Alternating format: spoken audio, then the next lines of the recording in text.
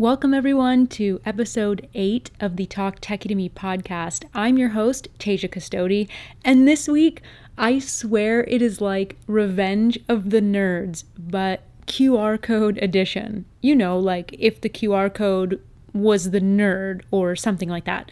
In this week's episode, we're diving into the triumphant return of the QR code. You're listening to Talk Techie to Me, a podcast that explores the latest and greatest technology and how this tech impacts our lives.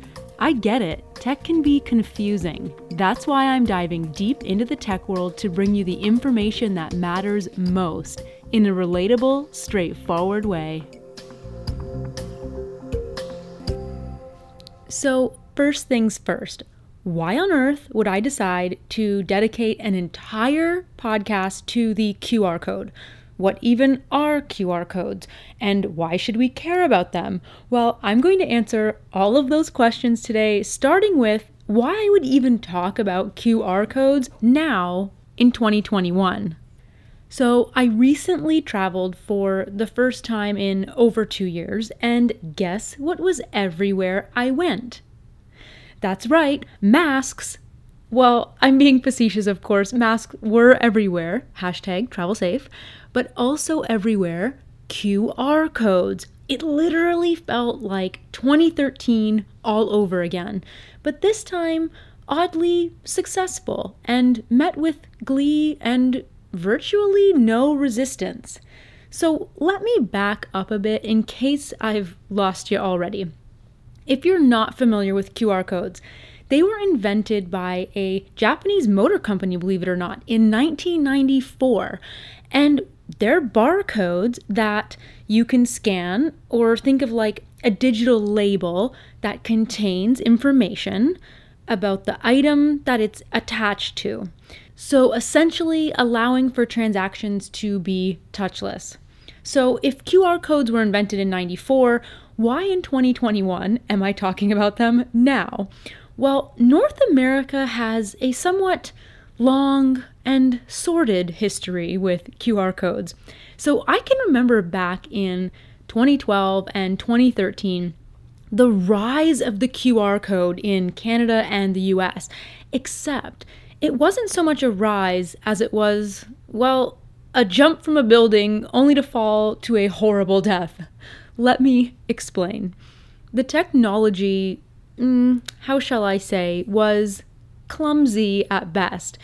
People really were not having it. So back then, in order to scan a QR code, you actually had to have a standalone app that allowed you to do so.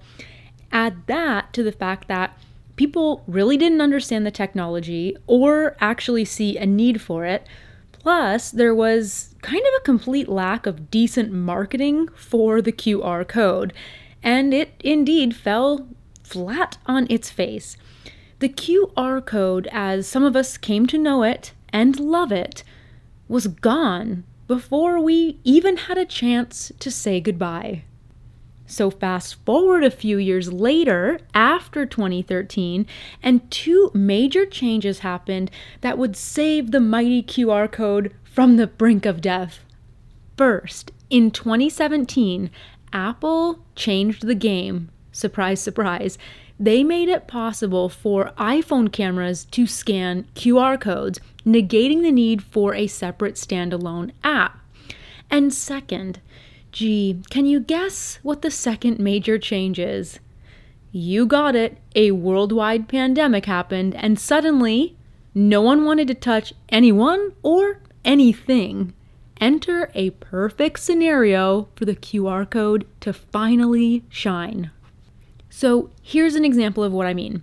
Remember earlier I mentioned that I was traveling recently. Well, there were very strict safety measures in place, and everywhere we went, whether it was a store, a restaurant, or even lounging by the hotel pool, wanting to do a hotel activity, it felt like we had to scan QR codes to access any of it. So going out to a restaurant, there were no menus. They've all been replaced by QR codes. Now, some of the restaurants relied so heavily on QR codes that you essentially didn't even have a waiter or waitress. You entered your entire order on your phone after having scanned the QR code, and you even paid that way.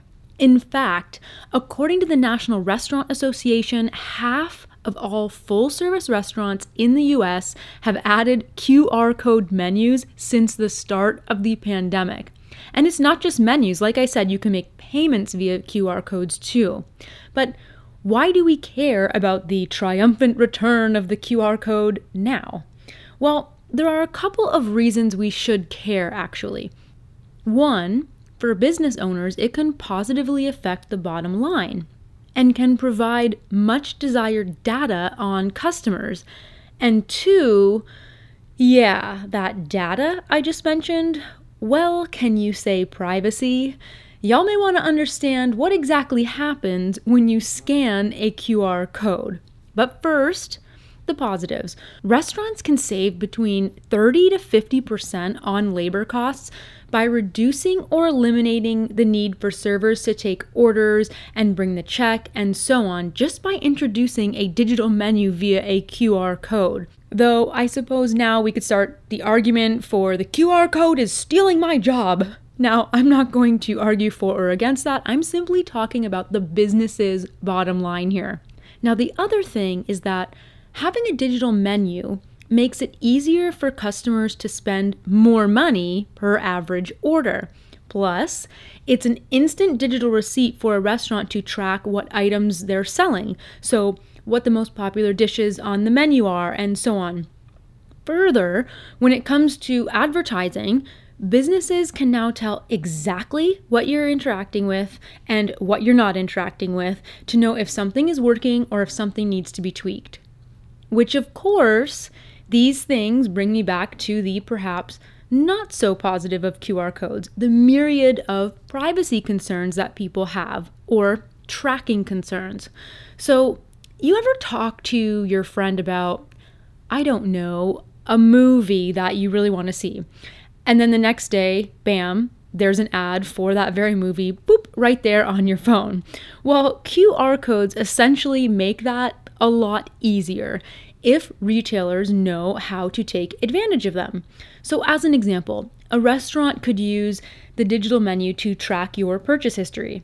So maybe next time you go into that restaurant, you're going to get a recommended for you menu, that's like curated to your previous tastes. But that's not all. This tracking, or cookies as they're called, not the yummy kind you eat, can also be tied to your phone number, credit cards, or even, a driver's license, say if you had that uploaded to your Apple Wallet. Now, the good news here is that your information, in theory, isn't necessarily being sold to third parties, but that is placing a lot of trust on individual establishments. So here's the bottom line of what you need to know when you use a QR code. Businesses using QR codes know exactly what you bought, when you bought it, how often you bought it, and what you're likely to buy in the future, among a myriad of other things, all because you scanned a simple QR code. So now I want to hear from you. What do you think of QR codes? Are you happy they're back in abundance? Love them or leave them? Leave me a comment on this episode and let me know.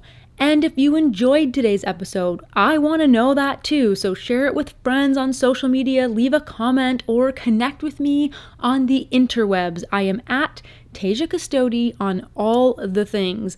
And if you're listening to this on Apple Podcasts, I would love for you to leave a review. Thank you so much for listening, and we'll chat real soon.